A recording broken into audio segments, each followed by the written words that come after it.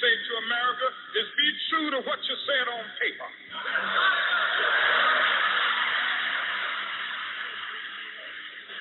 If I lived in China or even Russia or any totalitarian country, maybe I could understand some of these illegal injunctions. Maybe I could understand the denial of certain basic First Amendment privileges because they haven't committed themselves to that over there. But somewhere I read of the freedom of assembly. Somewhere I read of the freedom of speech. Somewhere I read of the freedom of press. Somewhere I read that the greatness of America is the right to protest for rights.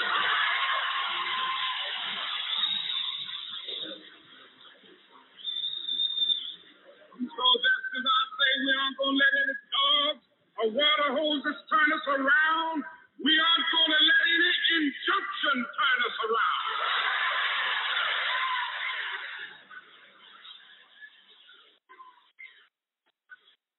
Well, I don't know what will happen now. We've got some difficult days ahead. But it really doesn't matter with me now because I've been to the mountaintop. I don't mind. Like anybody, I would like to live a long life. Longevity has its place. But I'm not concerned about that now. I just want to do God's will. And He's allowed me to go up to the mountain. And I've looked over and I've seen the promised land. I may not get there with you, but I want you to know tonight that we as a people will get to the promised land.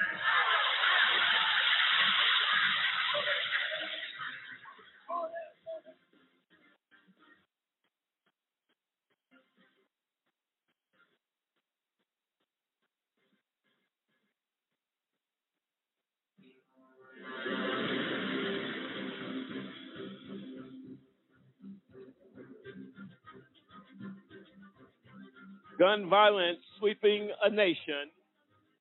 The streets of America out of control. Institutions out of control as senseless people die across this land.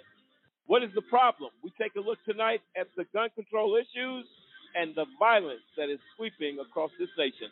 Ladies and gentlemen, this is AJC Radio. We take off right now.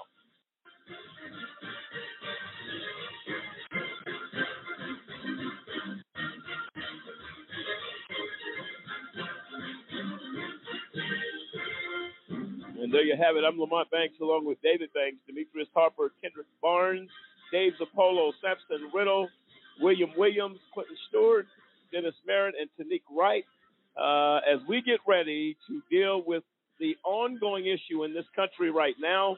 The latest, the shooting in Tulsa, story reads that the shooter targeted doctors, shot anyone who was in his way. And this seems to be a trend that is happening in this country as it is almost every year. Once somebody has a issue and they go out, whether it's a school shooting, a mass shooting at a theater, grocery stores, wherever, they roll like dominoes.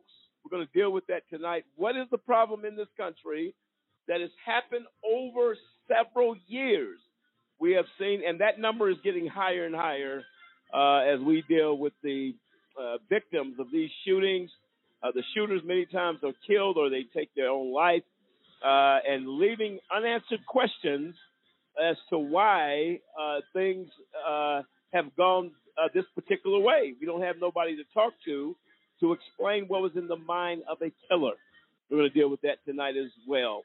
Samson, how important is this topic, at least right now in this country? It's front and center.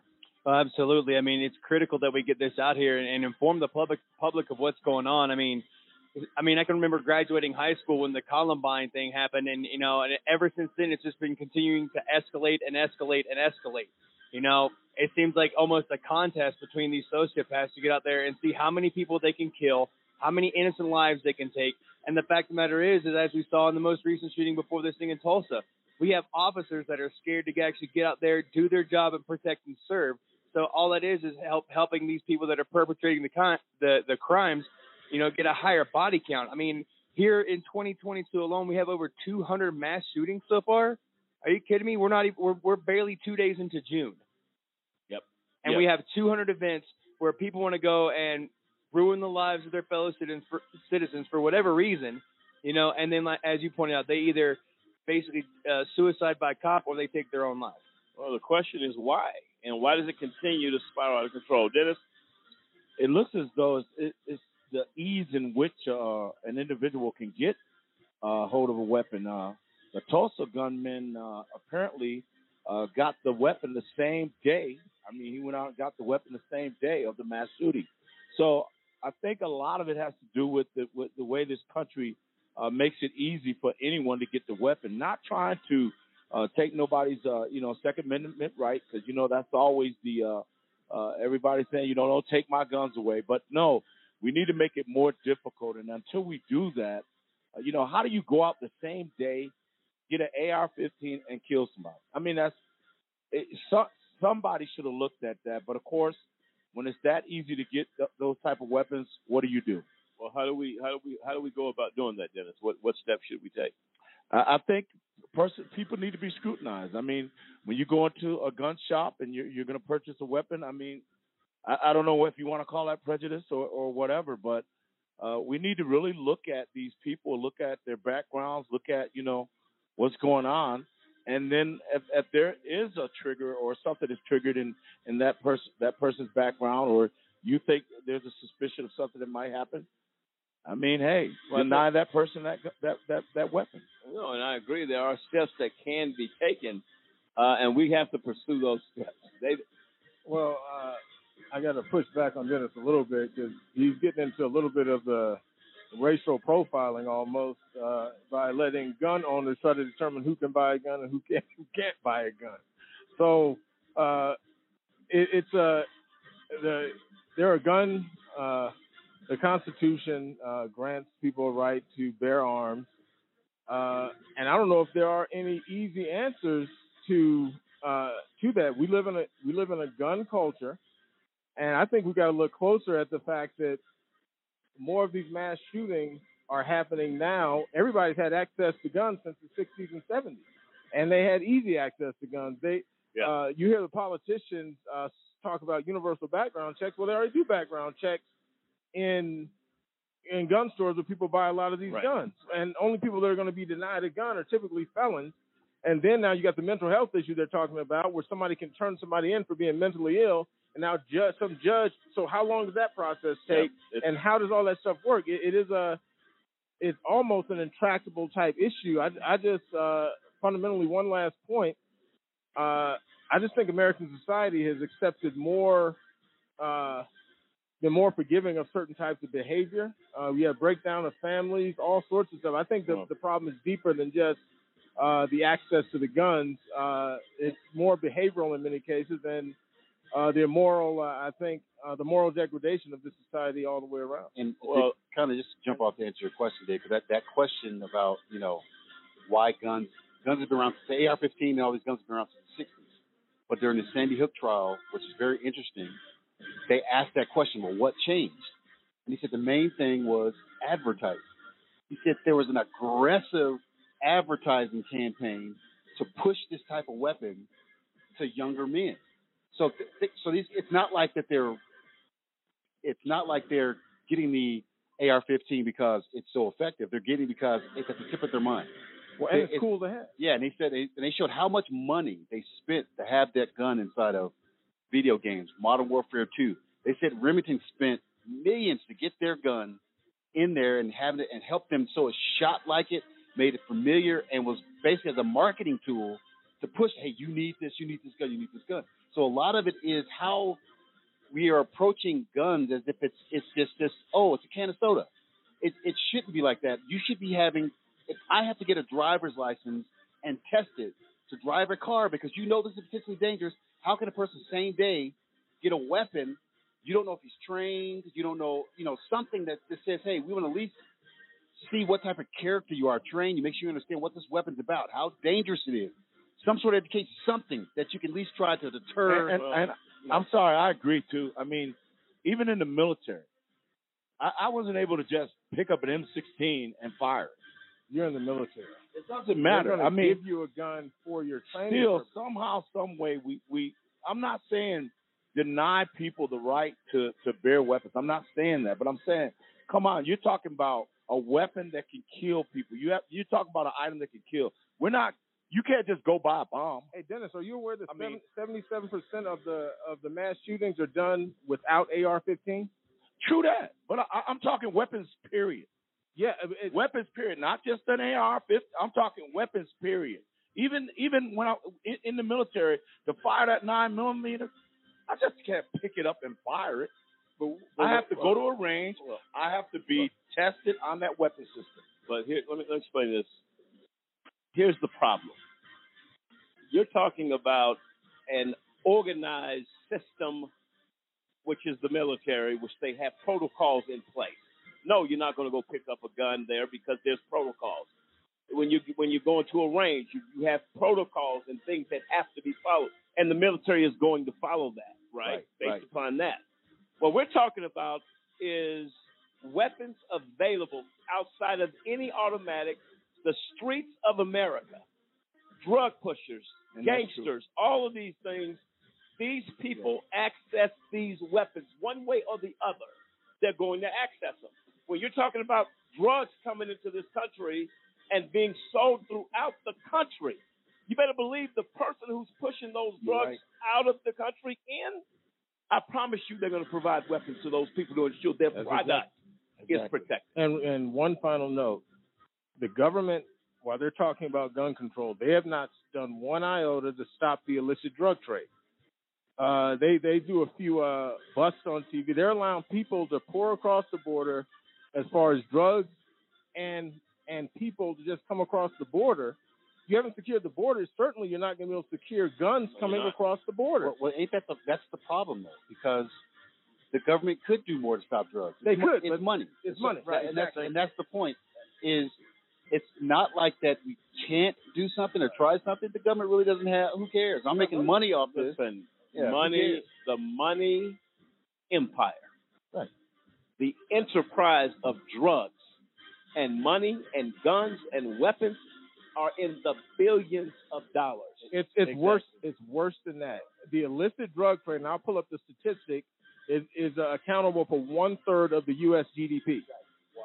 They can't take that off the street. Listen, money money at those levels, you're not going to get nothing done. I'm sorry, because you have. I'm saying money talks, right? And in this particular situation, there's an issue. It is a troublesome issue. How can it be fixed? You have to change the behavior of individuals. But if you change the behavior of individuals, then those individuals will not go out and want to commit these crimes and these shootings.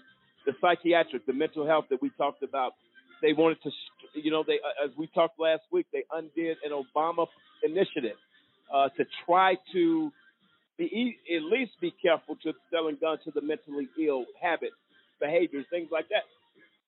They took it off the table. They repealed it. They pulled it back. Why is that? So then, since we can't stop the guns from coming into the country, they're not going to stop that. That's a reality. Then how do we get the individuals, get into their minds, get into the behavior of these people, give them help where they will not want to do such a thing? When you take mental health and you push them aside like they don't matter, then you have the same people going out getting these guns and going on mass shootings. I'm not saying that's the case in every situation, but it's a lot to talk about. We're going to get deep into the discussion. Tanique Wright has a comment when we come back. This is AJC Radio.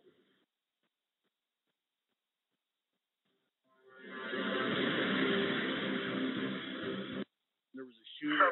Gunman shot you. When news and headlines following an act of gun violence fade away, who's left? The families. Gun violence is real. It affects more people than you would ever imagine. Losing a family member is one of the worst things that anyone could ever go through. This is something that's often forgotten, like what happens to the people after the incident. Although our country struggles to agree on a long-term solution to gun violence, we can all agree on one thing. Any family suffering a loss as a result of gun violence needs our support. The focus needs to shift to the human being. These continue to happen, and more people have joined the club that we didn't ask to be a part of. There's families that are not getting the help that they need. It seems like there's nobody really rallying around the people who have experienced the hardship that we have. So many families in need, and I can really empathize with that. They need our love, compassion, and hope. Life for these families may not get any easier. Their lives are never going to be the same. Ever. But with the support of others, they will get stronger. We can help. The Christina Grimmie Foundation, building a legacy of hope and inspiration. For a kid whose mom or dad is in prison, life is tough. Now add a wrongful conviction to that, life just got a little bit tougher. Trying to explain to friends why mom or dad is not at the school play or at the ball game is something that no kid should ever be faced with, especially if mom or dad is innocent. Ladies and gentlemen, get involved today to stop the epidemic of wrongful convictions. By remembering a just cause with a monthly, annual, or one-time donation, you can help in the fight against wrongful convictions. Call a just cause today, 1-855-529-4252. We seek justice for the children as they go to bed at night and mom's not there, dad's not in the other room to make them feel safe. Not because dad or mom did anything wrong, because justice could not be found. Join us for the children, for they truly are our future.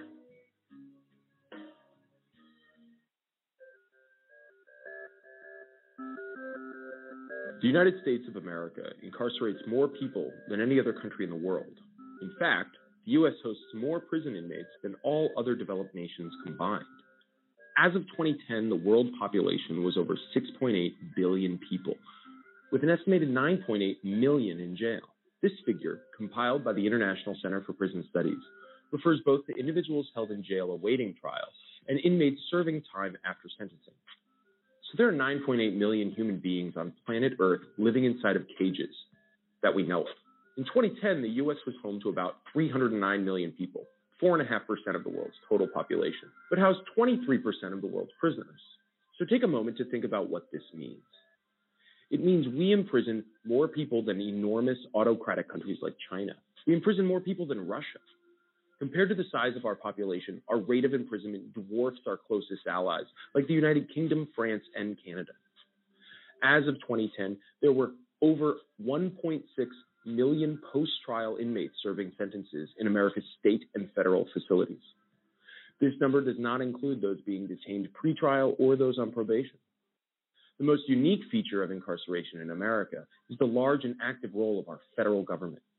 In most countries, crime is reacted to at the local or regional level, whereas the American government finances and legislates a significant portion of law enforcement at the national level. State governments still do their fair share of incarceration, though. California and Texas incarcerate more than other states with over 171,000 inmates each. Florida is a close third with over 103,000 prisoners. But no single state locks up more people than the federal government with over 208,000 inmates. Perhaps the nickname Land of the Free, Home of the Brave should be updated. Though I suppose you need to be brave to endure the highest likelihood of incarceration the world has ever known. Prisons are not what we think about when we think of America, and they shouldn't have to be. A free nation shouldn't imprison so many people, and a fiscally responsible nation can't afford to. With close to $40 billion a year in state correctional spending, the financial costs are obvious and staggering alone, but the human costs are often underappreciated. 1.6 million fathers and mothers, brothers and sisters, sons and daughters of American families are incarcerated. It's time for people to realize that the criminal justice system in America is desperately in need of reform.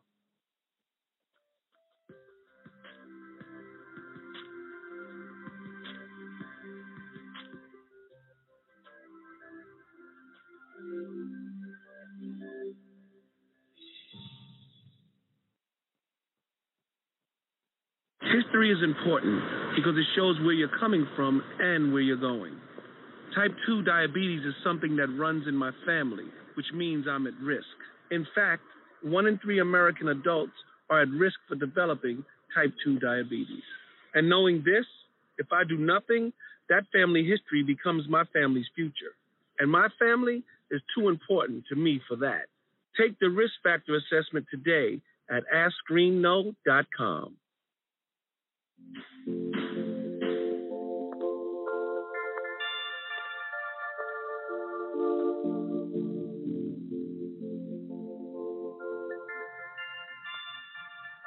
You can't sit here. Don't add her to the chain. It was just a joke. We're not friends. Why are you talking to me? You started it. This is so gross. Lame. Loser. Weirdo. I've said and done things before that I'm not proud of. Just as I've been hurt by others. The thing is, this is not who I am, and it's definitely not who I want to be. I don't want to be cruel. I don't want to spread gossip. I don't want to be a body shamer. I don't want to exclude anyone. I don't want to make anyone feel lonely, left out, hurt.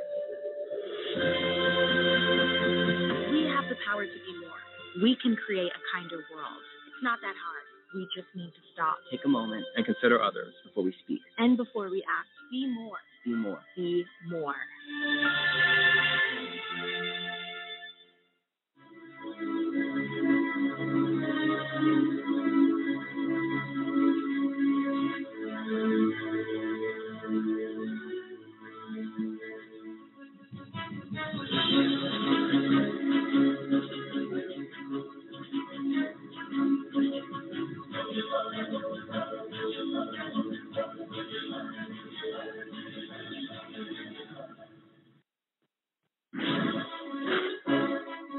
Tulsa shooting that took place yesterday, I believe, on the calendar.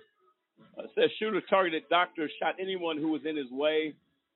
A gunman carrying a rifle and a handgun killed 4 people at a Tulsa medical building on a hospital campus, police said, the latest in a series of deadly mass shootings across the country in recent weeks.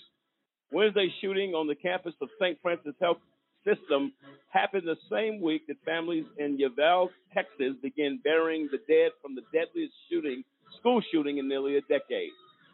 They're saying here that the shooter, and this is what the news agencies are reporting, is that the shooter apparently had some type of a back surgery done and was in excruciating pain, apparently reached out to the hospital to get care. And again, this is just what's out there right now. Care was not given. And the fact that he was in pain, he went to pay the doctor his due diligence, if you will, for failing to give him care. William, your thoughts on that explanation? And again, when things happen this quick, all types of things are coming in. Why and what? The shooter is dead. We don't have a way to interview him, to speak with him of what was in his mind. Your thoughts on the explanation of why this shooting took place? You know, I mean, I was listening to the story prior to the show, and you really feel for the fact that this man had, whatever he went through, his back surgery, he was in pain post surgery. Reached out to get follow up assistance. Was obviously in a lot of pain.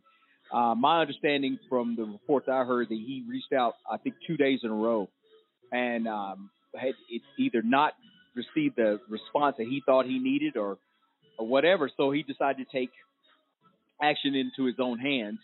Hence, he went after that doctor and said that he was going to go after anybody else.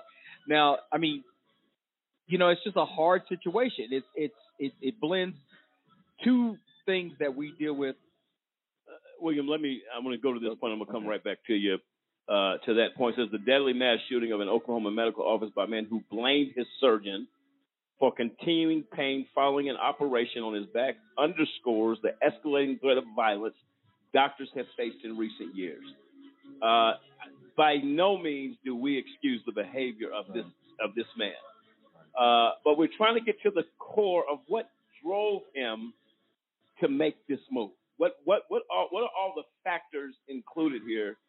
It says here, Michael Lewis, 45, fatally shot Dr. Preston Phillips and 3 other people in Tulsa on Wednesday before killing himself.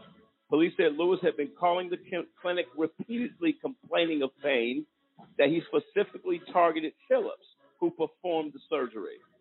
What we currently know is that Lewis was in pain. Lewis expressed that he was in pain and was not getting relief, and that was the circumstance surrounding this entire incident, Tulsa Police Chief Wendell Franklin said at a news conference. Doctors have been increasingly threatened with or become victims of violence by patients complaining of pain, especially in recent years when they have prescribed alternatives to opioids and tapered patients off addictive painkillers. Police have not said that Lewis was seeking opioids to relieve his pain. Now, again, we're dissecting this. Let's open this wide open. When you have a person who is in that type of pain, number one, mentally they're not in the right frame of mind because the pain has caused that. You have to be in pain to understand that pain can drive people to certain things. Again, it's not an excuse or a pass on what he did, but what prompted this patient to feel like nobody cared about his pain, including the doctor, and wanting out of frustration and pain to alleviate the problem. Well, this is one. I think the one thing that you hear is he felt like he was not being cared for, not important, and that's probably going to be a common theme across some of these mass shootings where they're saying, and again, we're not excusing them, but persons that are involved have got to the point where they're saying, no one is listening to my voice. No one cares about my concern. No one cares about my pain points or my feelings. So then I'm going to exact, a level of revenge out. And again, I'm not condoning it, but you can hear this ongoing theme of people saying, they're saying, in order for you to hear my voice, I have to do something drastic, and then to your point, it's very true. Anybody that has spent time in the hospital that has had the surgery or had to deal with something, chronic pain, they'll tell you rank your pain, and a lot of the times you're 10 plus, you're there, you're looking for some relief, and a lot of times the doctors, you have to be patient with them. You're not their only patient, you're not their only concern. But you feel that way if you have been in pain. You lose all sense of reasoning. Right. That's what. And again, let me make this point very clear to our listeners. It's not an excuse of his behavior. No. Because the other 3 victims who got in his way are dead. And then another thing to add on top of that is it's somewhere in his mind he's probably saying, I had surgery. So I had surgery and recovery, got out of the hospital, hopefully to relieve this pain or, to address the health concern. But now I've come out and I'm worse. And now I'm I'm days in. And you imagine, like you said, the report said that he called the clinic several times before this happened. And so, it's just a hard situation. You have to weigh, and again, it's not the excuse. We're trying to get to the core. Right. What prompted this man? As we talk about guns, we talk about violence sweeping America, we talk about all of these things. What prompted this man? Right. And I can tell you for sure, pain is one ingredient that will prompt insane behavior because people want a way out of that pain. Right. It is what it is. People do not want to deal with that pain. David. I'm looking at a study done this year, actually, by the National Institute of Justice, and they're dealing with the upward trend of mass shootings. Now, some of the key findings was trauma, suicidality, and crisis. He said people who were suicidal were found to be a strong predictor of perpetration of mass shootings. Of all the mass shooters in the Violence Project database, 30% were suicidal prior to the shooting. An additional 39% were suicidal during the shooting. Those numbers were significantly higher for younger shooters, with K-12 students who engaged in mass shootings found to be suicidal 92% of the instances, and college and university students who engaged in mass shootings were suicidal 100% of the time. So we're starting to. You were talking about the trauma this man was experiencing there in Tulsa, and you're looking at trauma, whether people are suicidal, what prompts these people to pick up a gun and go get a mass shooting. Now, how do you effectively determine if somebody's suicidal, whether or not there's a lot of suicidal people in the world? You don't know which ones are going to pick up a gun and go on a mass shooting. So these are the types of issues that makes it difficult to find a viable solution to this problem. No, absolutely right. Tanique, I know you'd come across some information, but there was a dollar, was it a dollar figure, $51.8 billion? Yeah, I was going to make that comment kind of jumping off of David's comment when he was talking about money. They said this was in 2016 that $51.3 billion were made in gun sales. So in the year of 2016, in that full year. Correct. $51.8 billion? Correct. And that's all across the board. That's everybody that sells a gun, selling from person, company to company, company to person. So if you have something that's dealing with money, and that seems to be a constant thing for what we've been talking about, is that's why I don't think you can come to the table and make a decision, because you're dealing with, on one hand, a lot of the politicians see money. So if we fix things or change things, how do we, still make our money? And they were saying that for every 100 people, there are 101 guns.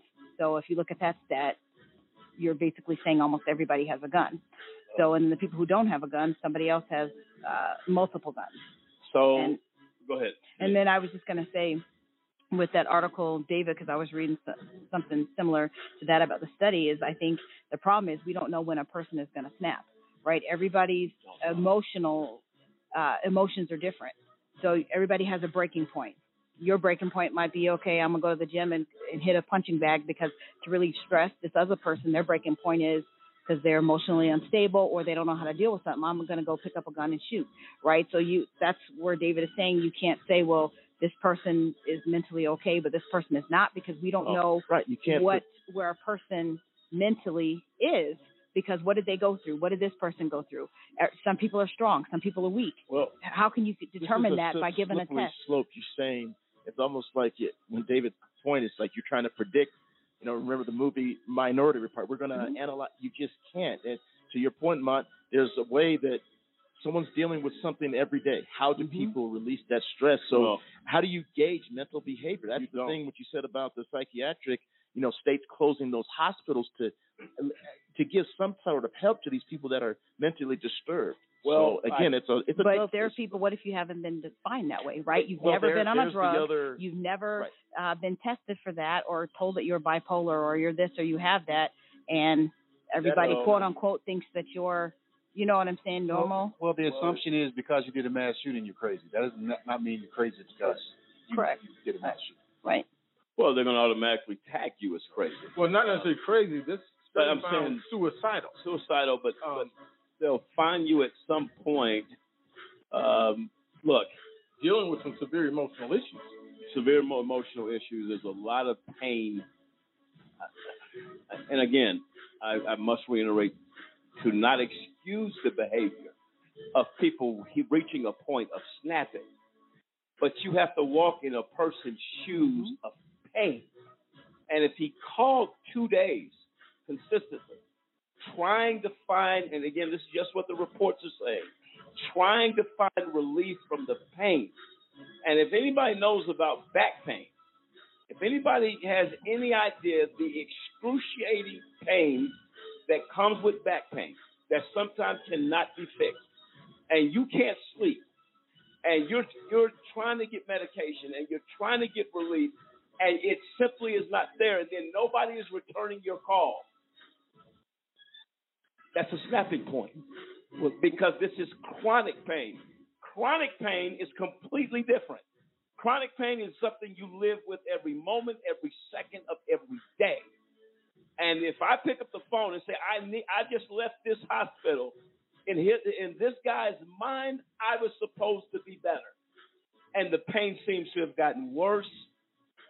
Then you get into behavioral, psychiatric evaluations that need to be done, because at the end of the day, you can put me on a couch, talk to a doctor, a psychiatrist, whoever. If that pain is still in my back, I'm looking for a way out. And that's where, as Sadiq and David alluded to, there's a snapping point. This man snapped, apparently, because of the pain that he was in. Michael Jackson being one person who said he just wanted to sleep. He couldn't sleep.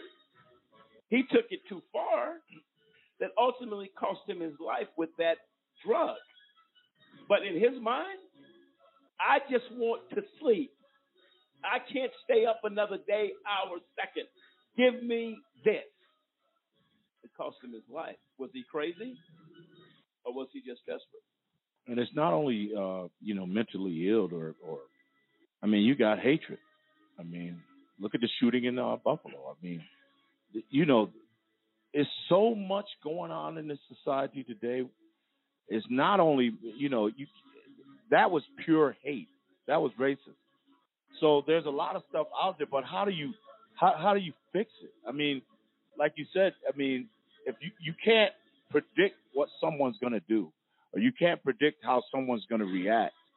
So what do we do to at least try to, dissuade or make somebody, take them away from that place where they just want to go out and just kill people? I mean, what do? I mean, this is a hard fight. Like you said, you can't take away the Second Amendment right. Weapons are already on the street, like you said, Mont, earlier. That they're weapons that have never been bought. They just came in and people are using them. But how do you have to do something to try to turn people around from using mass murders as a means to an end? But yeah, I mean, before we got to this point in society, we used to hear about people going postal. I mean, what comes to mind, in decades before when folks went postal. That's what you used to hear about. They got an assault rifle and they went back to work and they exacted justice on my boss but the thing is, this gunman in Tulsa, you make the doctor responsible for your pain. Did you not come to him with pain? So now he's responsible and he must die. The nurse is responsible for my pain, and she must die. No. Listen. The actions are horrid. Should have never happened. Right. But there's a core problem that must be looked at. No, he's not justified. Right. But in his mind, you operated on me, Dr. Phillips. I'm supposed to be free of pain, Dr. Phillips. And I'm in excruciating pain, and my pain may even be worse because of you. It's not what reality is. It is the perception by the shooter. Right. He's perceived these people as enemies. Well, and to Clint's point about postal, 30.8% of mass shootings occur in the workplace. So nearly a third of mass shootings occur in the workplace. K-12 schools, 7.6, retail establishments, 16.9, bar, restaurant. People are drinking, and anything can kind of go wrong. 13.4%. That's still from that same NIJ study. So what we're going to do on the other side of this break, we're going to relive some of the shootings that have happened over the last several years in this country. We're going to bring news reports up. We're going to bring people talking, victims crying, victims' families crying and torn apart as a result of the violence sweeping this nation. Now, this wasn't a gun issue, but violence as a whole is having a problem. We heard the story about the young man that thought his wife was cheating on him, cut her throat, cut her head off, put it in a plastic bag, and put it in the back seat and drove off. Where is the country? It's just it's unimaginable that people are killing at this rate. Of course, the majority that we're seeing of late are shootings. Not too long ago, you can't go to the grocery store without getting shot to death. You can't go to church at a Bible study on a Wednesday night without being massacred. You can't go to the movie theater to the opening of Batman with a guy walking in a Batman suit and killing a number of people. And to Samson's point, we first saw mass shootings. The first really shooting that shook the nation was Columbine. That was a horror show. We're going to deal with that, and we're going to take a rewind back and figure out how did we continue to get here today. It's not as simple as, this guy's crazy, he shot people. What else is going on? If you don't look at it, you're going to have a problem. This is AJC Radio. We'll be right back.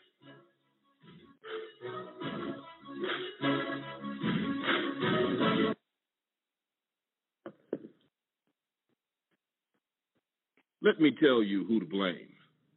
Blame the boy lying at your feet, his body oozing life through the hole in his stomach where the bullet tore him apart. Blame him for challenging you, for not looking away and for not backing down when you pulled out the gun. Blame your mother for bringing you into this world when she was but a kid herself and for dragging you up, not bringing you up. Blame society for not giving you hope.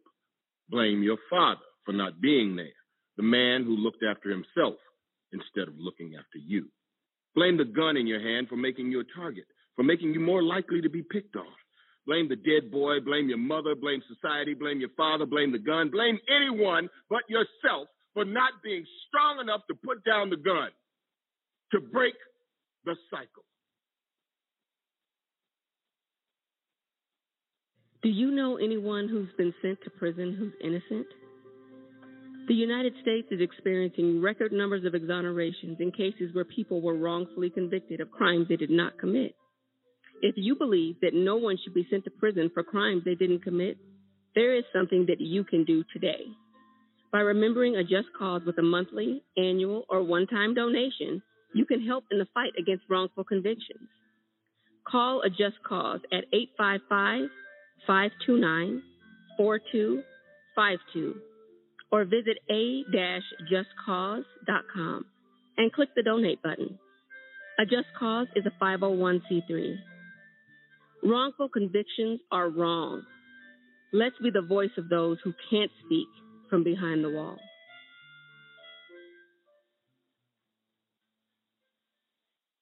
I wanted to be in the military since I was a kid. I served in the United States Air Force. I served a total of 16 years. I was deployed 13 times. On my second deployment, 4 bombs hit my vehicle. And at 19 years old, that's the first time I ever saw somebody die. Coming back, I was raging. I started having pretty horrible nightmares. I would wake up in the middle of the night, sweats. I started drinking a lot. I felt worthless. I guess I never recognized it in myself. Eventually, one day, I just walked into the VA hospital and said I'd like to see somebody. Don't suffer alone. You got to find that link with somebody that'll make you let it go. It all starts with going to the VA. There's a whole community of veterans that just want to help you out. It's for the guys who couldn't come back, so you owe it to them to live well, because they're not here with their families.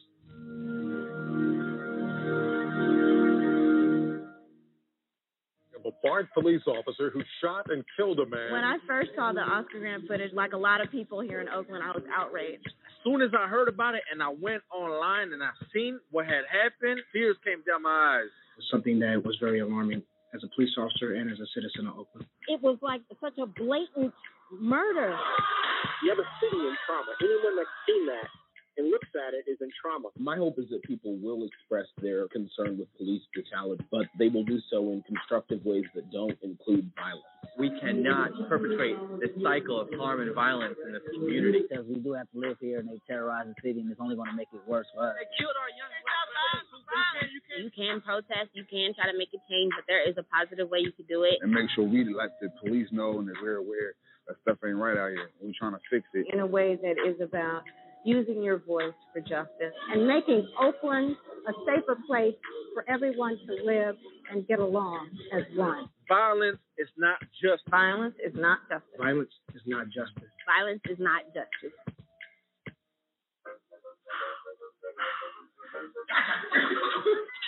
I surrender. All right, Tom.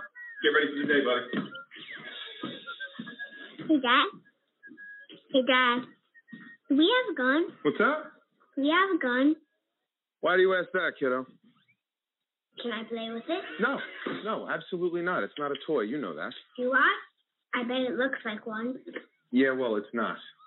Anyway, I need it to protect you, your sister and mom. From what? From bad guys, like on TV. But what about the 8 kids who get shot every day by mistake? Their daddies probably thought they were safe too. Where'd you hear that?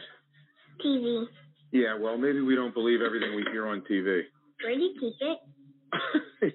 It's hidden. I bet it's on the top shelf of the closet, under your sweatshirts. Is it loaded?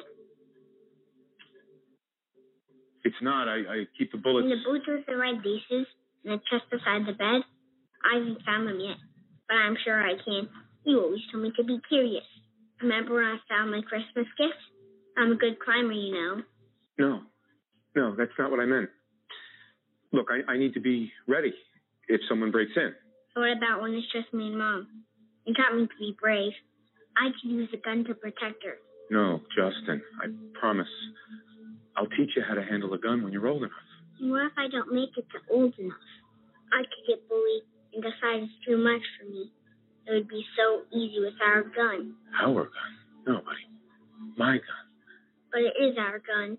In our home. Happens all the time. I'll make sure that doesn't happen. I'm always here for you. But Dad, you're not always here. Temperatures, we should reach our normal high of about 82 degrees by this afternoon. Clear skies tonight with a low near 70. Increasing cloudiness tomorrow, sticky and humid with a high of 56.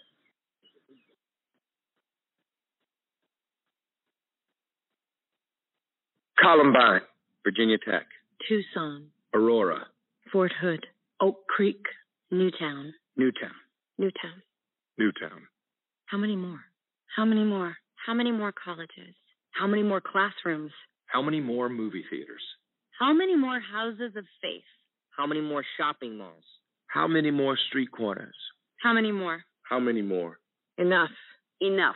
Enough. Enough. Demand a plan. Right now. As a mom. As a dad. As a friend. As a husband. As a wife. As an American. As an American. As an American. As a human being. For the children of Sandy Hook. Demand a plan. No more lists of names. It's not too soon. It's too late. Now is the time. Before we all know someone who loves someone on that list. No more lists. No more. Who they might have been. No more. If we had just done something yesterday. It's time. We can do better than this. We can do better than this. It's time. It's time. It's time for our leaders to act. Demand a plan. Right now. Right now. You! Demand it! Enough. Enough. Enough. Enough.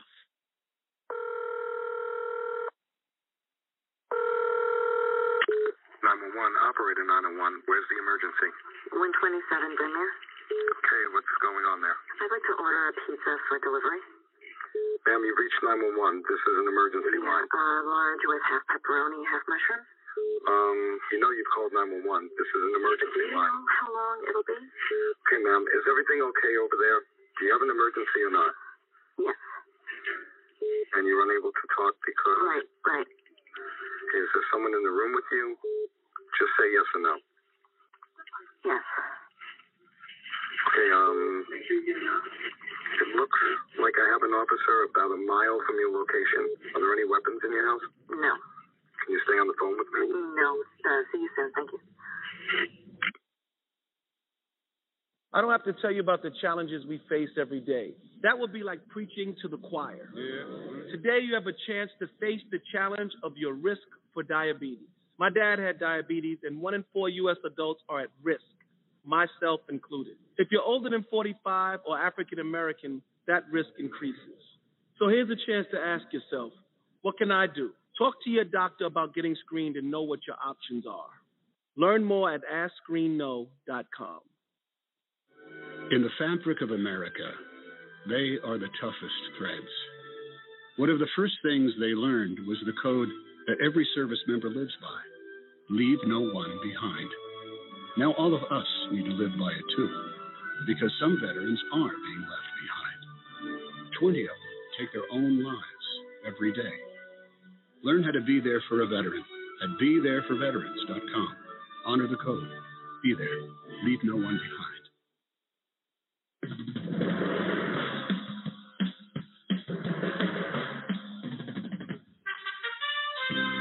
Welcome back, ladies and gentlemen, to AJC Radio tonight as we have begun to roll back the curtain, if you will, on the violence that has swept this nation over a period of time that people cannot seem yet at this point to figure out. The latest shooting in Tulsa, the patient felt wronged by a Dr. Phillips there, decided to take vengeance on this doctor, ended up killing other people, anybody that got in his way. Sounds like a situation where the shooter simply snapped. They say that you'll hear that terminology all the time when somebody just kind of snapped and lost all sense of reasoning. And I think that has happened in many things, in many shootings and acts of violence. But the violence sweeping this nation right now is just uncomprehendable. You cannot wrap your hands around it other than we live in some very troubled times in this nation, in this world right now. And so you folks can feel free to dial in to 646-200-0628. 646-200-0628. If you have a comment and want to get in the conversation, we'd like to hear from you as well. I know a lot of our listeners are listening online versus via telephone. So at your own leisure or convenience, you can feel free to dial into the show. As we were talking prior to the break, the things we can talk all day long. We can talk all day long about the problem. What are we doing to address big business? The medical industry has become big business a lot of times. And I'm not saying this about everybody in the industry. I think we got a lot of strong people that help save lives. We've seen that during the time of COVID. So by no means do we take anything away from our medical professionals out there that do everything they can to make things happen. But you have to deal with the other side of it. What about the medical professionals that are not doing what needs to be done? That will prompt a patient to say, you know what, you're responsible for my pain. People say, well, why would you do that? That's crazy. You have to be in pain to understand it. It doesn't excuse them, but you have to understand pain, chronic pain that never goes away. People are easy, and again, and I'll keep saying this as long as I talk on this show. We're not excusing mass killings and shootings and senseless deaths of anybody. We're trying to get to the core of what prompted a shooter to do what he did. And in this case, according to the police there in Tulsa, he felt really forgotten after his surgery. He called twice, 2 days or a day before this shooting was carried out. Nobody returned any calls. Nobody said, as far as that's what the report is. If you expect to get to the solution of what moves people to action, good or bad, if you can't get there in conversation, you're never going to solve the problem. Yes, we have to deal with the fact of the security. Where was the security of the hospital? A hospital cannot be completely secured with doors locked, where people have to go through an alternate option to get in the hospital. because of the ER and emergency situations that will not allow or call for that. I believe I'm fair in that assessment. David? Yeah, I believe you are fair in that assessment. It's something that is just, I don't know. You try to come up with a solution, but it seems like every time you promote a particular solution, there are so many holes in it until you just don't know. The assault weapons ban, people focus on assault weapons. Specifically, I'm looking at a Reuters article in 2018 where the American College of Surgeons went through the FBI database of mass shootings and analyzed the autopsies from 23 mass shootings from FBI records between 2000 and 2016 to understand where the victims were shot, how many times they were shot, the organs that were hit, the firearm type, and if injuries or deaths were preventable. Of the 232 victims whose bodies were autopsied, 73 were shot with handguns, 105 by rifles, 22 by shotguns, and 32 by multiple firearms. The research team found that events with a handgun were associated with a higher percentage of people killed, whereas events involving a rifle were associated with more people shot. About 26% of those shot with a handgun had more than one fatal wound versus 2% of people shot with a rifle. Handguns were also more likely to be associated with brain and heart injuries. He said, all of us were shocked. This lady, one of the doctors named Ms. Sarani, when we came to the table with our bias that an assault weapon would be worse. This should inform the medical community about what to expect at trauma centers. So you start to look, and that's why I try to say, what is the solution? They're talking about assault weapons ban. This is a gun culture, and if you ban assault weapons, a couple of handguns can do a whole lot of damage.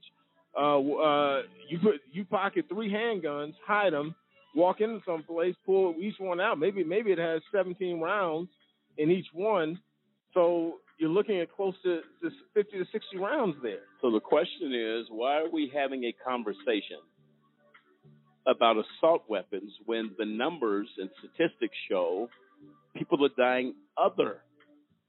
You just have to focus on guns. Period, and what to do about guns, not and you're right. The conversation comes up. Well, these particular weapons should not be allowed. Why does somebody have an assault rifle? Well, less people are dying behind assault rifles than handguns. So we're having the wrong conversation. Well, and it's a gun culture problem. It's a gun culture problem. Dave. Well, one thing that you look at, too, is in this country, there is no compassion anymore. We talked about this gentleman he had pain. Well, pain is something, again, that we've said can just make you snap.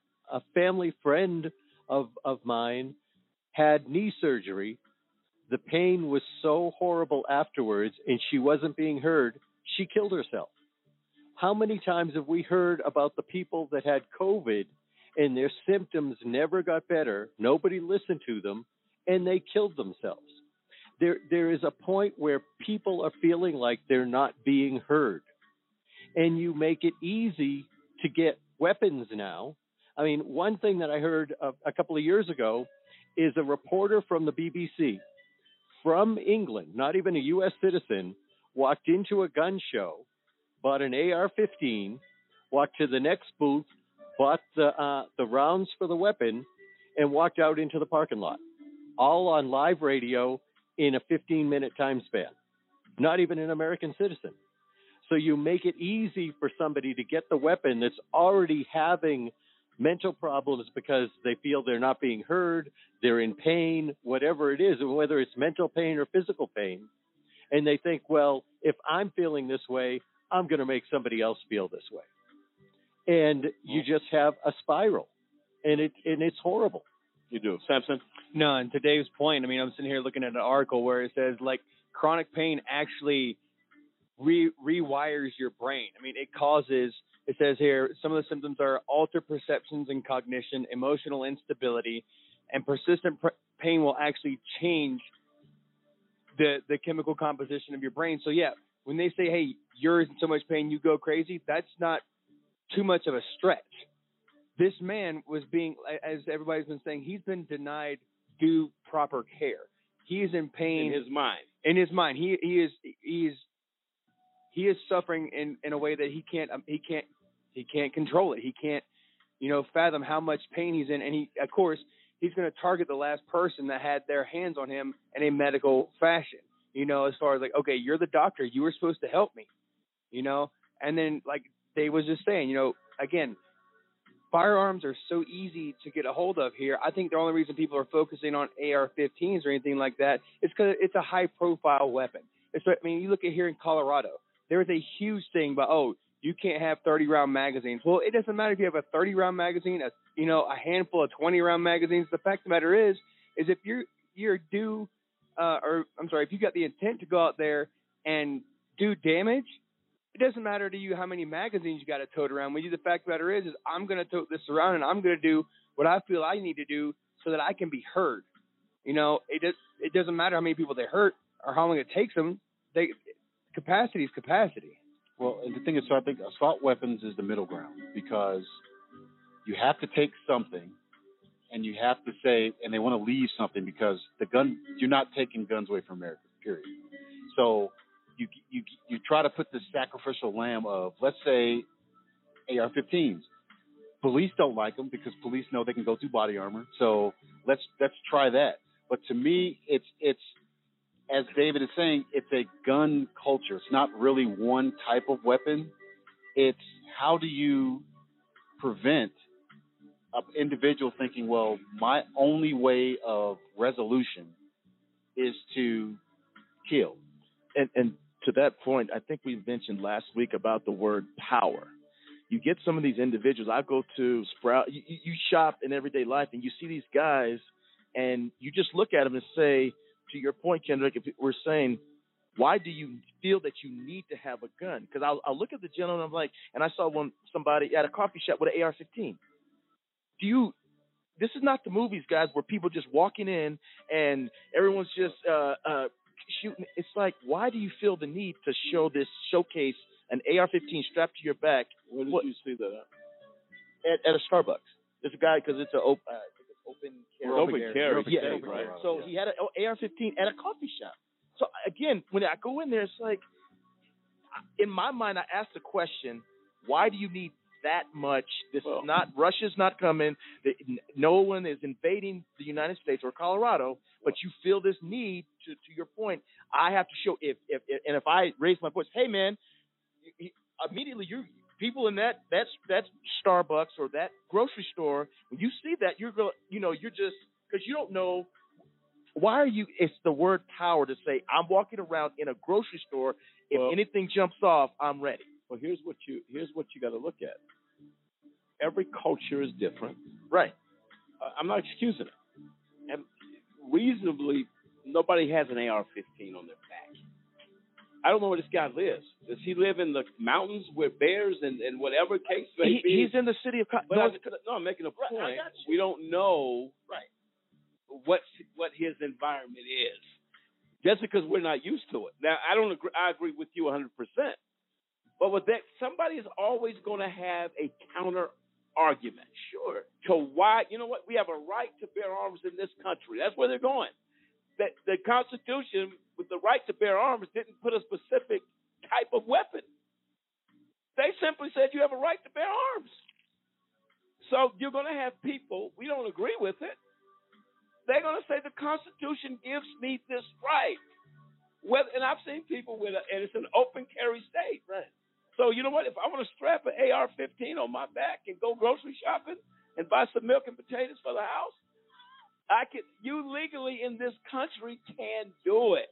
I know, but what message? That's the point. What message? I always look. It's like you're going to get some apples and bananas, and you felt the need. I'm going to get my grocery list, and by the way, I'm putting my AR-15 on my back. Ask you a question. What if this guy, you know what?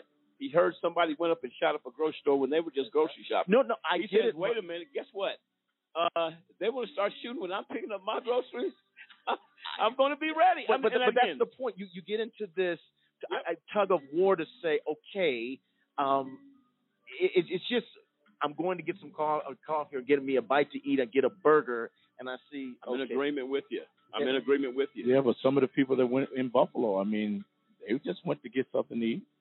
And you know what? And look what happened. Look what happened to them. Yeah. Yeah, but who's to say this guy with the AR-15 on his back? Who's to say he's not the next shooter? Because that's what's going through everybody else's mind. Well, who's to say that he is? That's the problem. And I have yet to see this mythical armed citizen stop a mass shooting.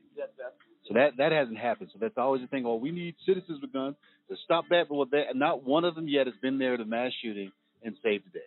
Well, they're not necessarily bullies. The guns are supposed to be to protect your home and your family, typically from violence.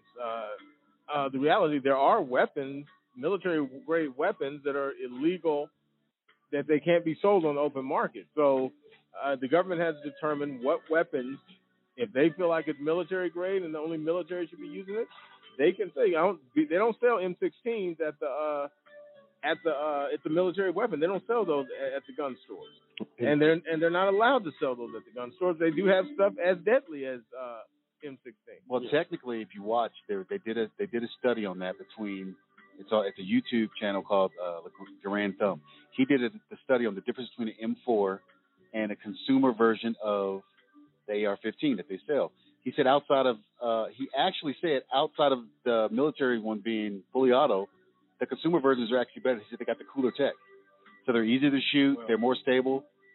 So they're selling this product, and this product is being advertised, and it's effective advertising. People, right now we're not saying AK-47, AR-15, AR-15 style.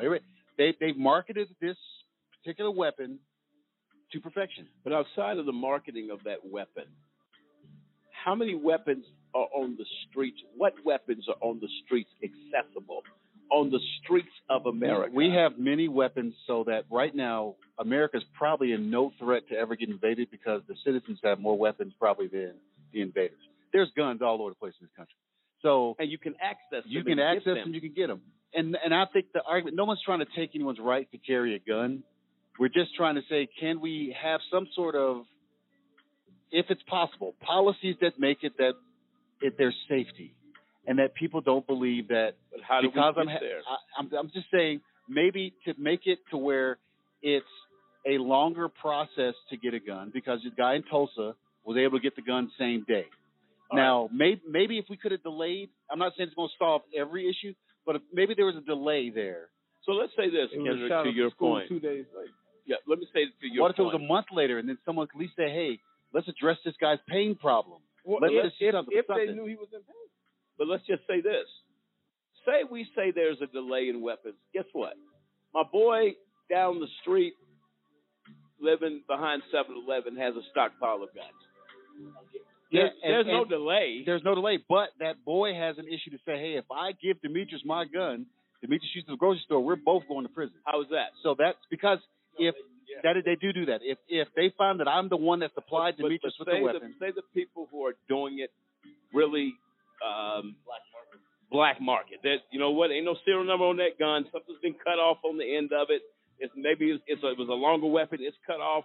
And these guys cover their rear ends to say, look, hey, man, here's a gun. You're going to drop me $500 for that gun. And I got you. There's always going to be, like, now, alcohol is legal. They still make moonshine. I'm not saying it's going to solve, like, any sort of illegality. You're going to have illegal, any guns on the street, no matter what policy you put. People are going to do illegally. So the issue is we have to, a lot of these people that are in recent times doing these mass shootings, they were legal gun owners. They bought the gun. They legally purchased the weapon, but right? But the question is, though, Ken, is how many, suppose that day they sold 100 AR-15s in that city, and one guy motivated to do evil decided he was going to, 1 out of 100, I'm going to take my AR-15. And these are the counter arguments people make.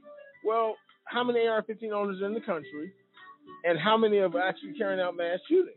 And so the counter argument would be, well, this guy, something's wrong with him. He was motivated to do something illegal and evil, and he went and done it. But then you come back and say, well, you want to take away my assault rifle. But what if I'm saying not taking your assault rifle? But I'm saying here, if you want to buy an assault rifle, you also have to get insurance. to insure the gun just in case someone accidental death. You also have to have proper storage for the gun. You just can't have this gun under your bed. So if you want assault rifles, you have to buy a gun. So you make it to where if you really want an assault rifle, let us make you jump to some hoops, and you're not just getting one the same day. Or I'm giving it to my little cousin because he turned 18 today, and I gave him a present of assault rifle. And there's no training, there's no safety, there's no. I'm not against if you want to. And I'm just saying, getting a weapon. Yeah, I'm just saying, let it. There has to be something that we can put in place to try to make it. Well, this is the problem. Obama tweeted, "We have to do anything." Anything. What does that mean? Okay, anything is not a solution. Well, he's saying anything because right now the solution is nothing. So I think that's what he's saying. Let's anything that we can do let's try will something. Help. I think that's what President Obama. Well, then why don't let's anything? Let's sing Kumbaya and talk about how peaceful it is, and go to the Granola Valley corner and say hopefully that'll help solve gun problem. No. We just need to have a solution, an actual solution that is going to actually work. The real issue with President Obama was this: they repealed his attempt to slow down guns going to the mentally ill, to ensure that there was extended background to make sure mentally ill people could not have access to guns. So when they repealed it, he said, I'm just trying to do something that can save some lives, that'll lower the body bag count in this country. But the problem with that is, Mont, is did Obama actually politicians build vague laws that are used for political capital? But this was pretty solid. And who determines the mentally ill? So you got to create a mentally ill database to stop mentally ill people from getting a weapon. So what methods? And now you're into health issues, health care, privacy, and all this other stuff. So if this person's mentally ill, he's in a database, and we already know what the government does with databases. That's the big government solutions don't ever seem to work. No. I think the problem with what they did to President Obama in that situation, they stopped him with something he was at least trying to do. I got to give President Obama credit that he was trying to say we can do something, or try, as Kendrick argues tonight, what can we do? Is there something we can do that says less body bags are going to be filled on the streets of this country and at elementary schools, junior high schools? Can we do something at least to start something? Yeah, and you can't. That was the point to him making the point. Can we do anything? Yeah, and exactly, because the Republicans are jumping on the mental health issue, and they're also saying this is not a gun issue; it's mental health and school safety. But they repealed it, and they're saying it's school safety. Exactly, it's politics, and that's the silly part, because you can't turn that people are dying by guns and say this is a school safety issue. No, because there are people dying at grocery stores. There's like the during the march when I can't remember the guy's name that killed the 6 men, and he had a gun illegally. He really was supposed to have one. So it's an issue with guns. That's what it is. We have to stop thinking that we have a police force. We don't need every citizen walking around with a gun thinking they're going to stop a crime. Because most don't anyway. They don't. To that point. We're going to revisit Charleston right now, as well as Judy Chu addresses Sandy Hook. She's a congressman in Washington, D.C. We're going to hear both of these accounts of the violence place. Let's take a listen.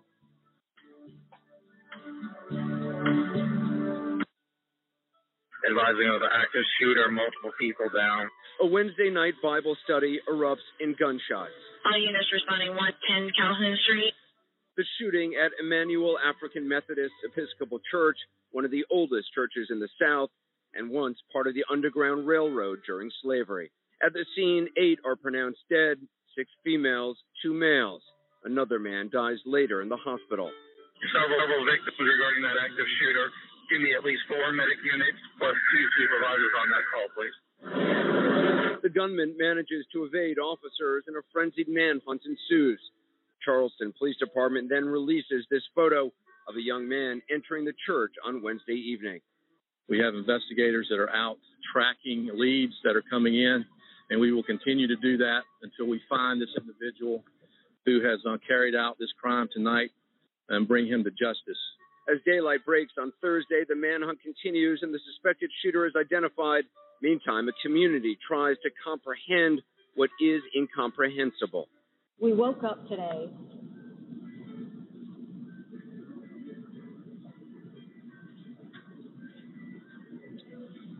and the heart and soul of South Carolina was broken. And so we have some grieving too. And we've got some pain we have to go through. The president noticeably shaken. Any death of this sort is a tragedy. Any shooting involving multiple victims is a tragedy.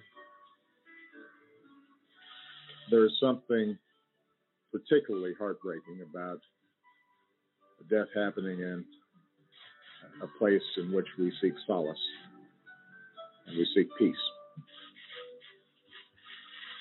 in a place of worship. By mid-morning, authorities receive a tip from someone who thinks they recognize the shooter's car driving in Shelby, North Carolina, some 250 miles west of Charleston. 10:43 a.m., our officers observed the vehicle traveling west on Dixon Boulevard. The suspect was stopped by officers at 10:44 a.m. The officers identified the only occupant of the vehicle, Dylan Root. Mr. Root was taken into custody at 10:49 a.m. and was transported here to the Shelby Police Department. The gunman, still armed, is taken into custody during a traffic stop without incident. The subject is now in custody. The immediate threat to the community no longer exists, and we'll let the legal process run its course. This Friday, an unimaginable horror happened. The most innocent amongst us, 20 beautiful children, ages 6 and 7, were gunned down in cold blood, and 6 adults died trying to save these children's lives. My heart breaks for these families, and I send my deepest sympathies to the Newtown community and to all who are struggling through this unthinkable tragedy. Sandy Hook made clear what we've known for too long, that we are not doing enough to protect the public from deadly weapons, that we are not doing enough to address mental health issues in our society, that we are not doing enough to stand up to those who are actually saying that more guns, not less, are the solutions to mass shootings. This must change. For the sake of our children, I say enough is enough. Congress must act to put a stop to this senseless gun violence.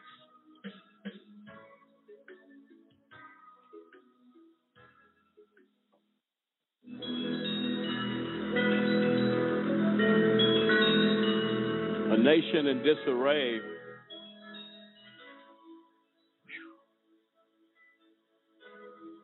You cannot hardly speak. It's one tragedy after another tragedy after another tragedy.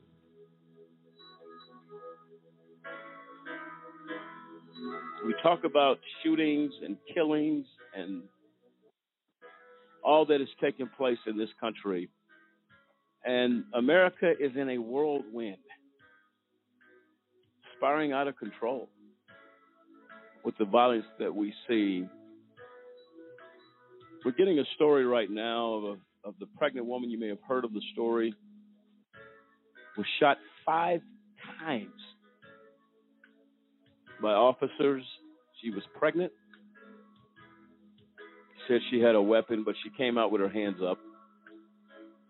The picture that I'm told that is circulating looks severely photoshopped. She has no ankles in the picture. Her hand is actually going through a fence, which is just not reality. How do you shoot a pregnant woman? Listen, the gun violence in this country is simply not citizens that are taking the law into their own hands. It's happening at the hand of police officers as well. That's a whole nother show. But and I'm going to see how to pronounce this name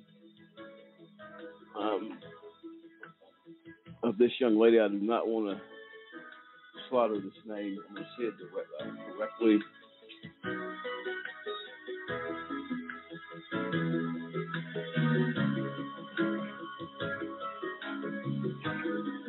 Just one moment. Shadanja. Okay, the lady's name, she was the eyewitness. The lady by the name of Shadanja, an eyewitness who videotaped the incident, said the woman told Kansas City cops she was pregnant and couldn't lie down on the ground as commended. An eyewitness is providing a harrowing account of how a pregnant woman was shot on Friday in Kansas City.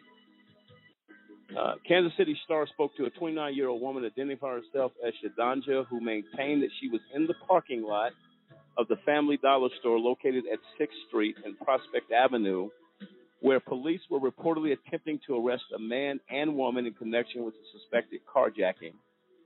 The man exited the vehicle and ran, jumping a fence. He was pursued by 3 officers. The woman got out of the car and was ordered to the ground. The eyewitness says the woman told police that she was pregnant and couldn't follow that command.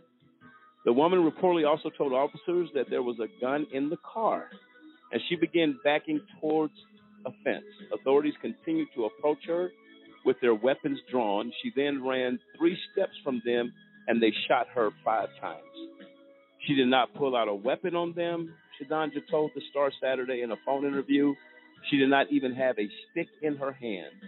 1, 2, 3, 4, 5. I remember it because it didn't stop, she said. They shot 5 times. I remember seeing her hit the ground, and I froze. Shadanja also claimed that the woman had her hands up moments before she was shot. This is why citizens feel free to run out and commit the crimes that are sweeping over the last 7 years in this country.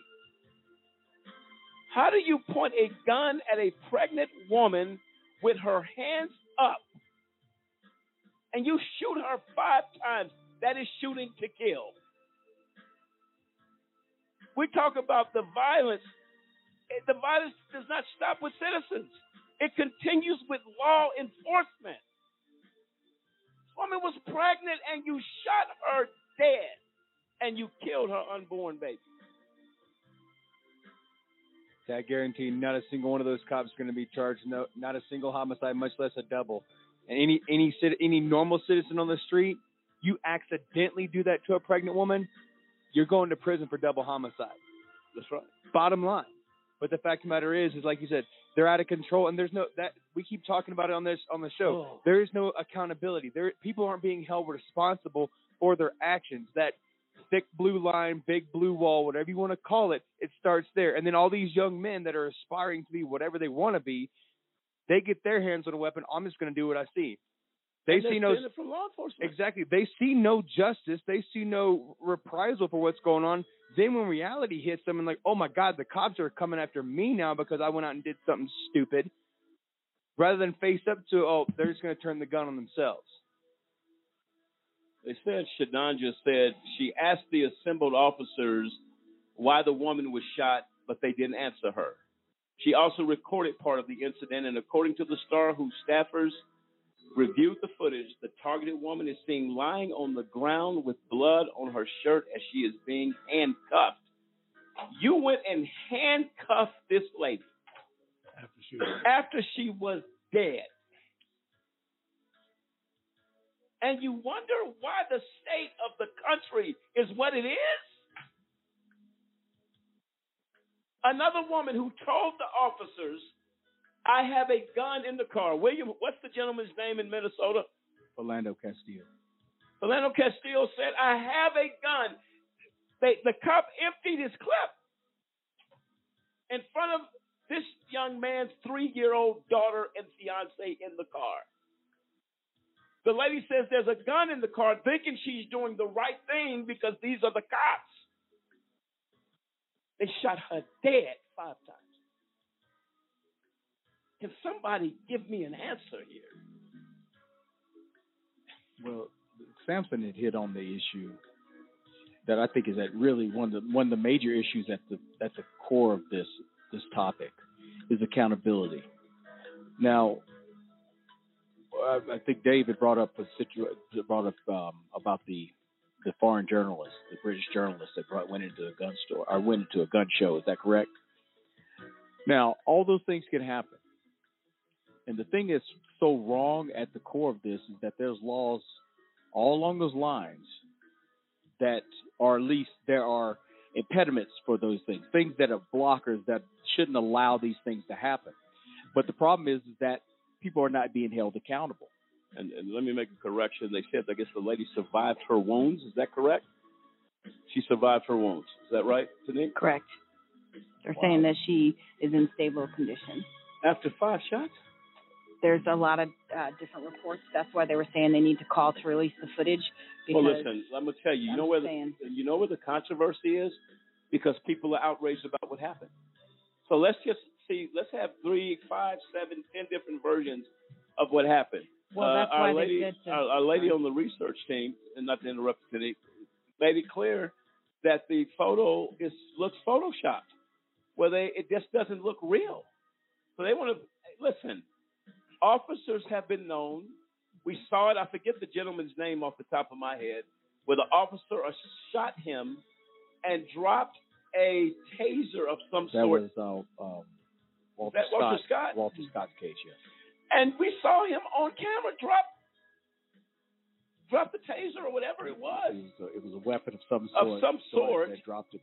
To say he would be justified to shoot. Did Walter Scott get shot in the back? He got shot in the back. He stopped at an intersection, got out of the car, took off running, and the police officer was in pursuit, shot him in the back, and it was recorded by a citizen over the fence. Over the fence, it was very sad because I remember the interview with Anderson Cooper with the mother of Walter Scott, that his son. Now, if I'm walking away from you, you want to tell me why you empty your clip in my back? Yeah, you can't tell me because I'm probably dead at that point, but why are you shooting into a man's back who not ceases to be a threat to you? How's that possible? So let me tell you something, folks. The problem in this country with guns starts at the top. Well, and then, I mean, we have so many situations that have happened. If you look at some of the polarizing cases that have happened this year, one that comes to mind is Kyle Rittenhouse. So Kyle Rittenhouse is the 17-year-old that goes across state lines with an AR-15, goes, I believe it's to Minnesota, and is involved in shooting. Now, he was basically acquitted because the judge in the case allowed him, throughout the law, that was basically the violation that he was in, where he was underage possession of a firearm without the accompaniment of a parent, which is the law that's pretty much across all the states, which allows, like, you know, you to take your son into the woods and hunt, and you can allow him to carry the gun as long as you in the presence of the adult. So now that's when he took his mom dropped him off across state lines with an AR-15. And so now the judge lets it go on. But this is another case. Absolutely. Do we have a caller in queue? Hello? Okay. Yes. Thanks for calling the AJC Radio. What's your comment or question tonight? Okay, I wanted to comment on several things that you all are talking about. Thank you for allowing me to speak. Yes. About the gun control and different things. I remember when Obama was trying to get that taken care of. And in Colorado, some of the political people were cheered. I mean, how do you say that? They were ousted out of their seats. They lost, like John Morris. They recalled his seat. And a lady in Pueblo, she lost her seat as well. And right. So they're not allowing the Democrats to get that taken care of. And that was back when Obama was in office. And right. we're going to have the same thing. We're not going to be able to get what we need to get done because it was very heavy Republicans that was against the gun control. And correct. It's really a twofold because you really can't do a mental health evaluation. As you said, that some people might snap but a lot of them are not. On Friday, this past Friday, they had a professional on television. She said if you get all the people with mental health illness and you kept them from getting guns, it'd only be 5% of the shooters. So what happened to the 95%? Who are they? She said this was her quote unquote that is the people who are feel entitled and Right. the people who are out of control. Well, I'll tell you what, that makes a lot of sense. And Jane, thank you for your comment. Listen, we all know it's a political issue going on in this country. We already know that. That's front and center in everything that we deal with the gun laws that goes on in this country. We're going to take a quick break. Ladies and gentlemen, feel free to dial in 646-200-0628, 646-200-0628. Thanks, Jane, for the call. This is AJC Radio. We'll be right back.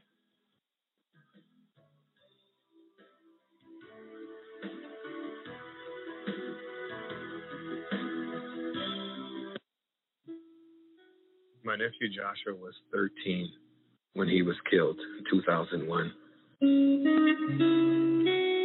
Was living with me at the time. He asked me, can I go by Billy's house? I thought, well, what's the harm in that? My mistake was I assumed that there was a parent home. I assumed his father had his weapon properly secured. The kid had removed the magazine, so the kid was sure that the gun was safe. And what he didn't know was there was a bullet chamber. Joshua had this fear of weapons because he lost his mother to gun violence. I think this kid really pulled the trigger to show Joshua that it was not dangerous. The hardest thing I've ever had to do in my life is to tell my mom we have to bury her grandson. The pain was so great. We just wanted to do something positive, and we also wanted to try to prevent families from experiencing the same pain that this put my family through. Working with the End Family Fire campaign. Family fire is the accidental shooting of a family member with a weapon that was improperly secured, improperly stored. It's a difficult conversation for people. You don't want to ask or say anything to your neighbors because you don't want to offend them, but there are important things we should know. Where are they going when they play? What is the environment of that home? We have to understand that children are inquisitive. They're curious. And there's not one corner of the house that they haven't gone through. If you're a gun owner, you have to make sure your weapon is inaccessible. It will save the family from the pain and the trauma that my family's put through. Because once that happens, it's forever. And if I could prevent one family from experiencing that, then his life will have some purpose.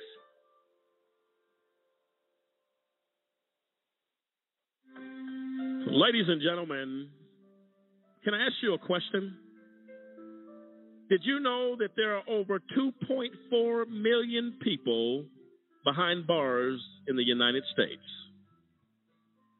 I'll ask you one more question. Were you aware that that is the highest number of people behind bars in the entire world?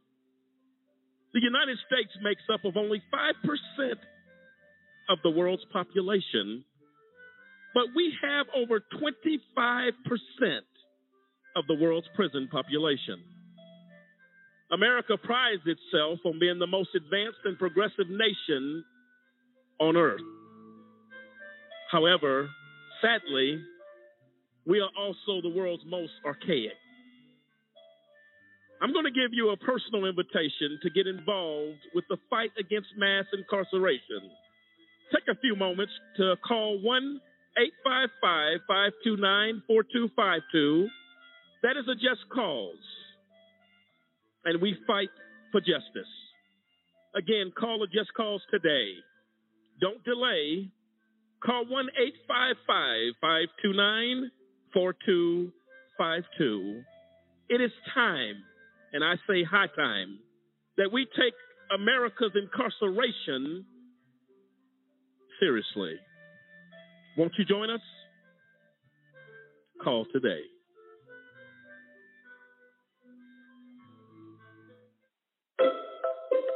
When does it stop being partly cloudy and start being partly sunny? Why is the word abbreviation so long?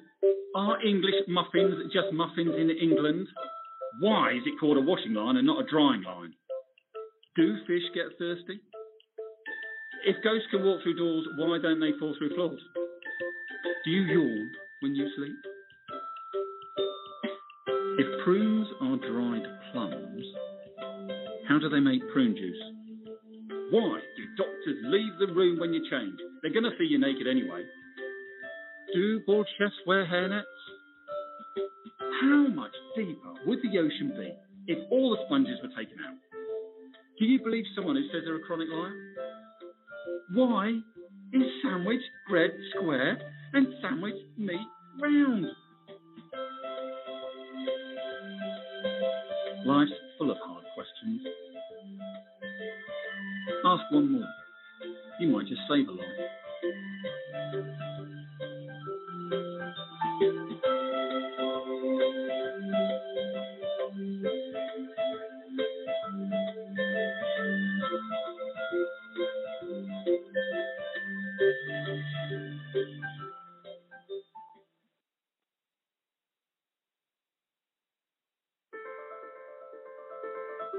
There's a lot of mud when it rains here, and it makes it really hard to find food.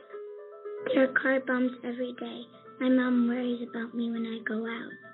Every time I hear the alarm bell go off in school, I think it's an air raid. Sometimes I have nightmares about it. A lot of houses in our neighborhood have been destroyed. I like to close my ears and sing songs whenever the bombs come close. My dad says we have to leave, which makes me scared.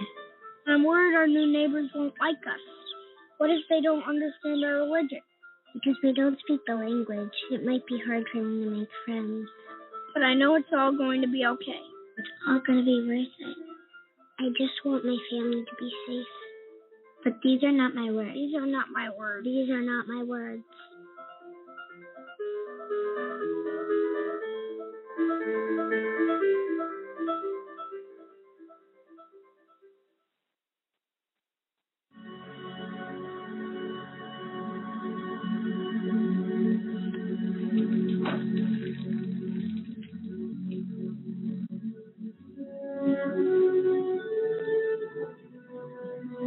Ladies and gentlemen, AJC Radio returning again to you tonight, dealing with the tragedy of a nation.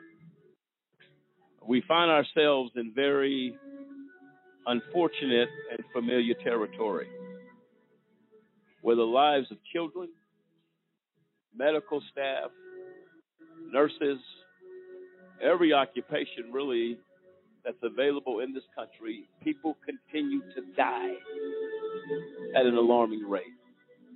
You cannot now turn on your television sets in the evening as you get home, perhaps at the dinner table with your family, without seeing the death of someone or the shooting of someone or the massacre or the mass shooting of others. The question is tonight is, how do we find our way out of this tunnel? How do we somehow return to better days? As Kendrick has alluded to on this show tonight, and his passion is clear as it is for all of us, what can we do? How do we get into the mind of a killer, of a shooter, of a young man that is in so much chronic pain, he felt a need to retaliate and to kill the innocent?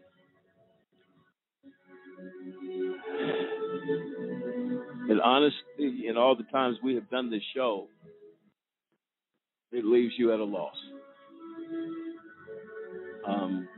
We're going to remember now some of the things that have happened as we've been talking about looking back as violence has swept across this country with a few clips right now.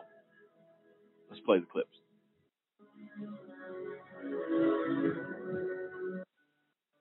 On this day, I was out. I just finished working on the grass area, and I was actually watering the infield when the fire alarm went off.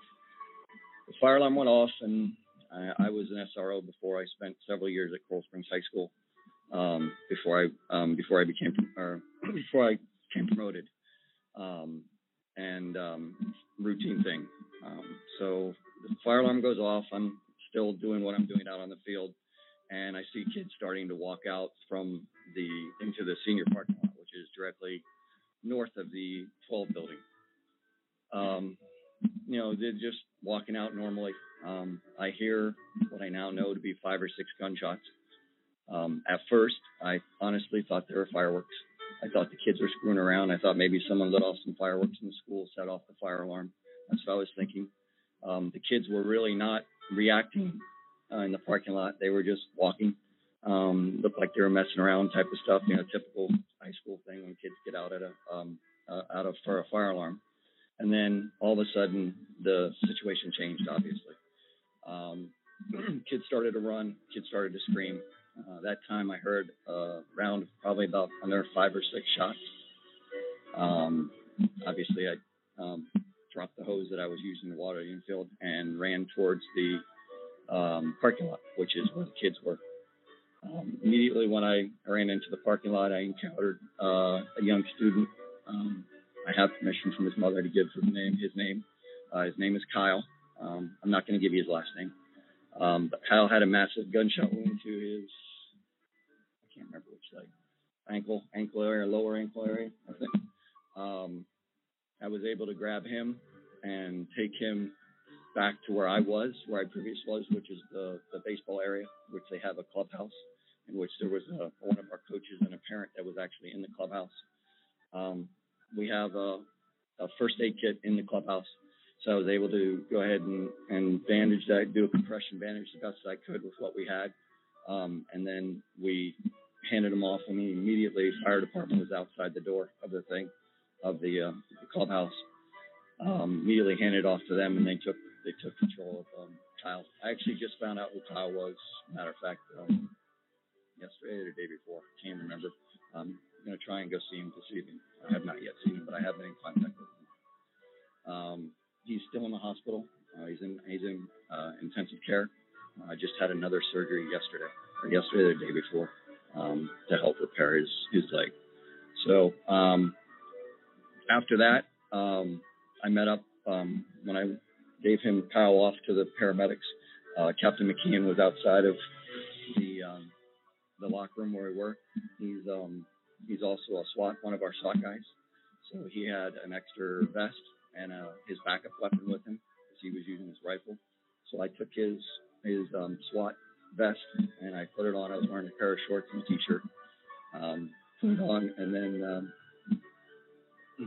got his gun, his secondary weapon, and we systematically cleared back towards the 12 building because, unfortunately I have a knowledge of that school pretty well, of where it was. Plus, I did leave out something. I'm sorry. When we were inside the building, or inside the locker room, Kyle gave me a tremendous description of what was going on, what the shooter was wearing, all that type of stuff of what actually was going on in the building, what building he was in, and I was able to relay that to our dispatch.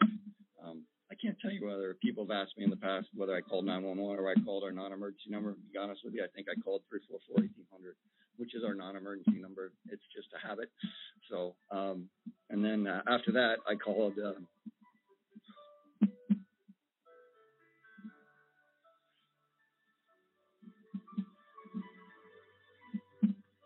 After that, I called my wife. Thank you. And luckily, I was able to get a hold of her.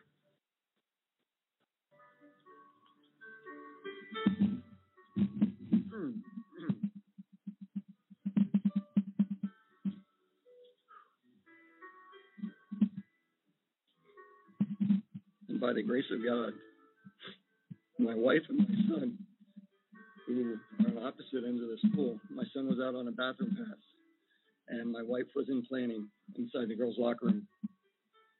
And they both heard the fire alarm and decided to evacuate. By the grace of God, when they walked down the hallway, they found each other.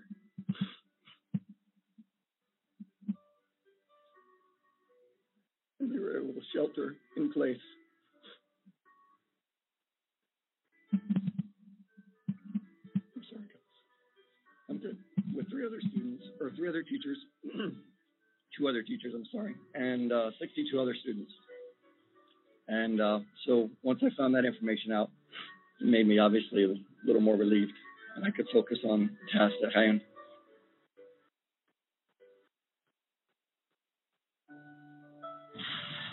This afternoon, I spoke with Governor Malloy and FBI Director Mueller.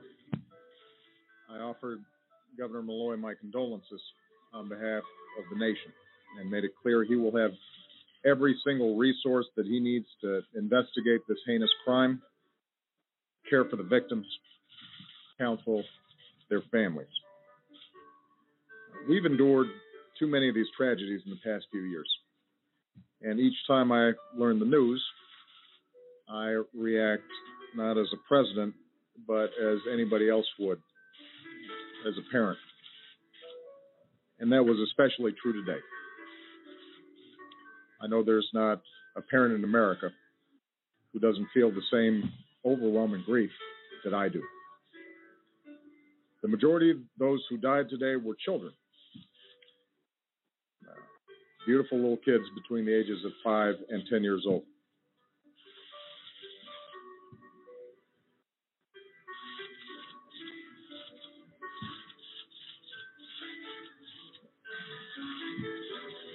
They had their entire lives ahead of them. Birthdays, graduations, weddings, kids of their own.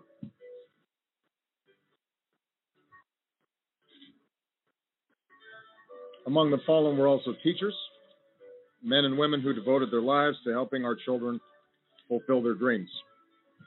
So our hearts are broken today for the parents and grandparents, sisters and brothers of these little children, and for the families of the adults who were lost.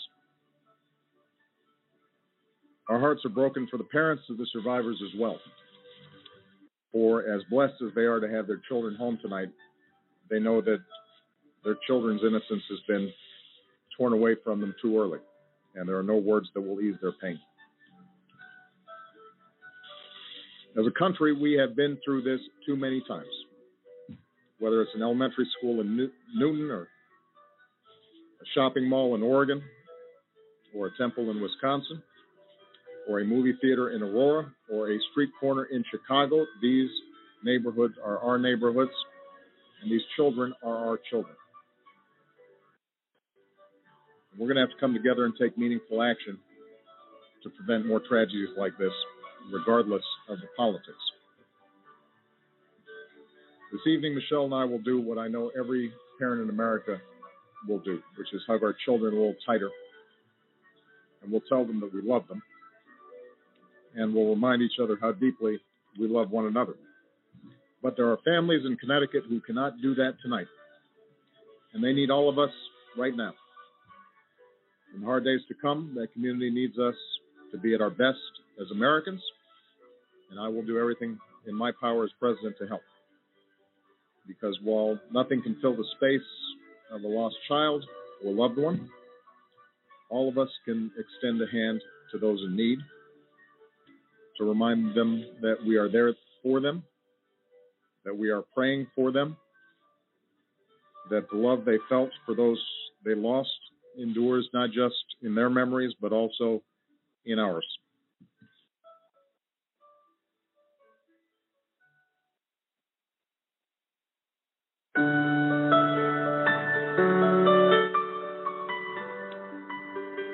Well, there you have it.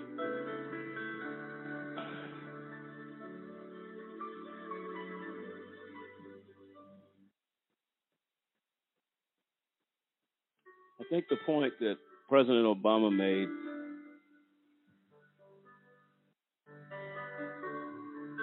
As a nation, as the human race, there usually is a sense of loss and sadness when tragedy hits this level. President Obama was talking about the Sandy Hook shooting.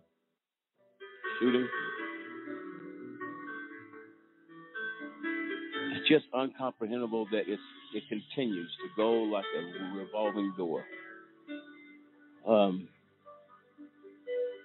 To the victims, families that were lost in the Tulsa shooting, AJC Radio gives our sincere condolences to those families, to all the shootings that many will suffer for a lifetime. We give our sincere condolences to the mother or father of the shooter in Tulsa. We give our sincere condolences for the loss of your son. There are no winners here. No people here that go unscathed. But the pain is very real. Dave, your thoughts when you listen to Dave Zappolo, your thoughts when we listen to just those two shootings, and there are many. I have a list that goes all the way to number 24. We play two. When you hear the president, you hear the families, you hear the really heartfelt account of violence by the officer at that school, who his wife and his son were able to escape such loss. How does that make you feel? It's painful to hear because you know you're going to hear it again. I think that's one of the things is you hear it, but it's not something that you're going to hear once. You're going to hear it over and over and over again. You look back at, like you say, the list of shootings that you have. I look back and I think of this fairly often.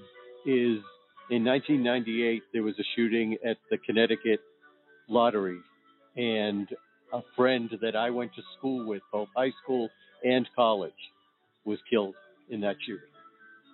So it affects people around the country. You don't know, the person you might be standing next may have had an effect of a shooting that occurred in this country. And to know that the solution is not an easy one.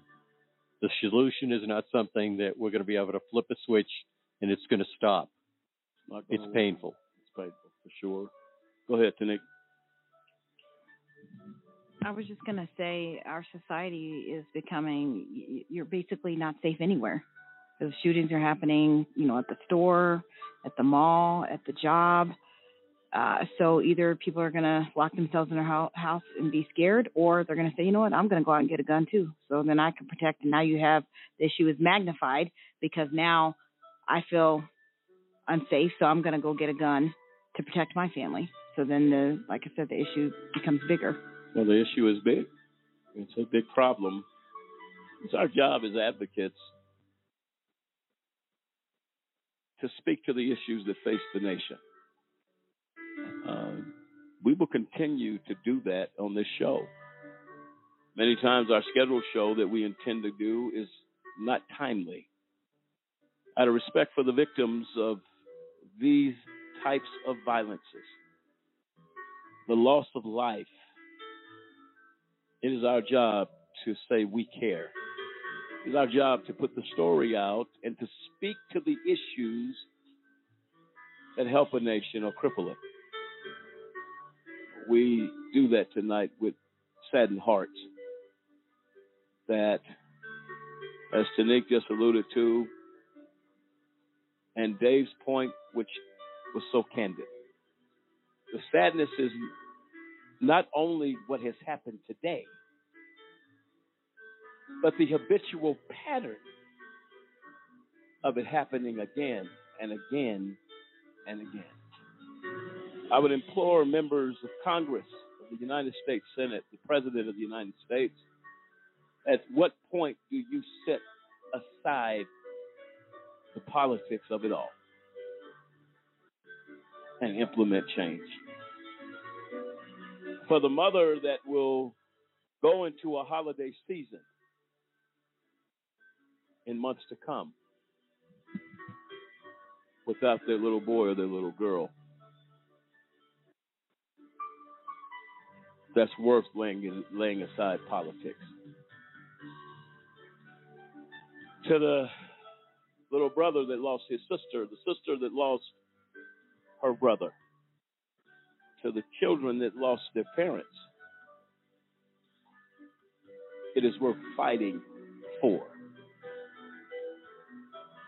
It is our hope at AJC Radio, a Just Cause organization, that we continue to call out injustice wherever we find it. What has happened in this country is a pure injustice, because those that have the power to bring action fail to do so. Not because they don't have the tools to change it, not because there's no way to come together. As to Pastor Banks' statement a week ago, it hasn't hit their front door yet. It shouldn't have to hit your front door. If it hits an American citizen's door, it hits your door, according to the oath in which you took when you were sworn into office to the Congress, to the Senate of the United States. It's time to come together. It's our hope that that takes place. We will continue this discussion on shows to come. And until next time, America, we say good night from AJC Radio. Good night.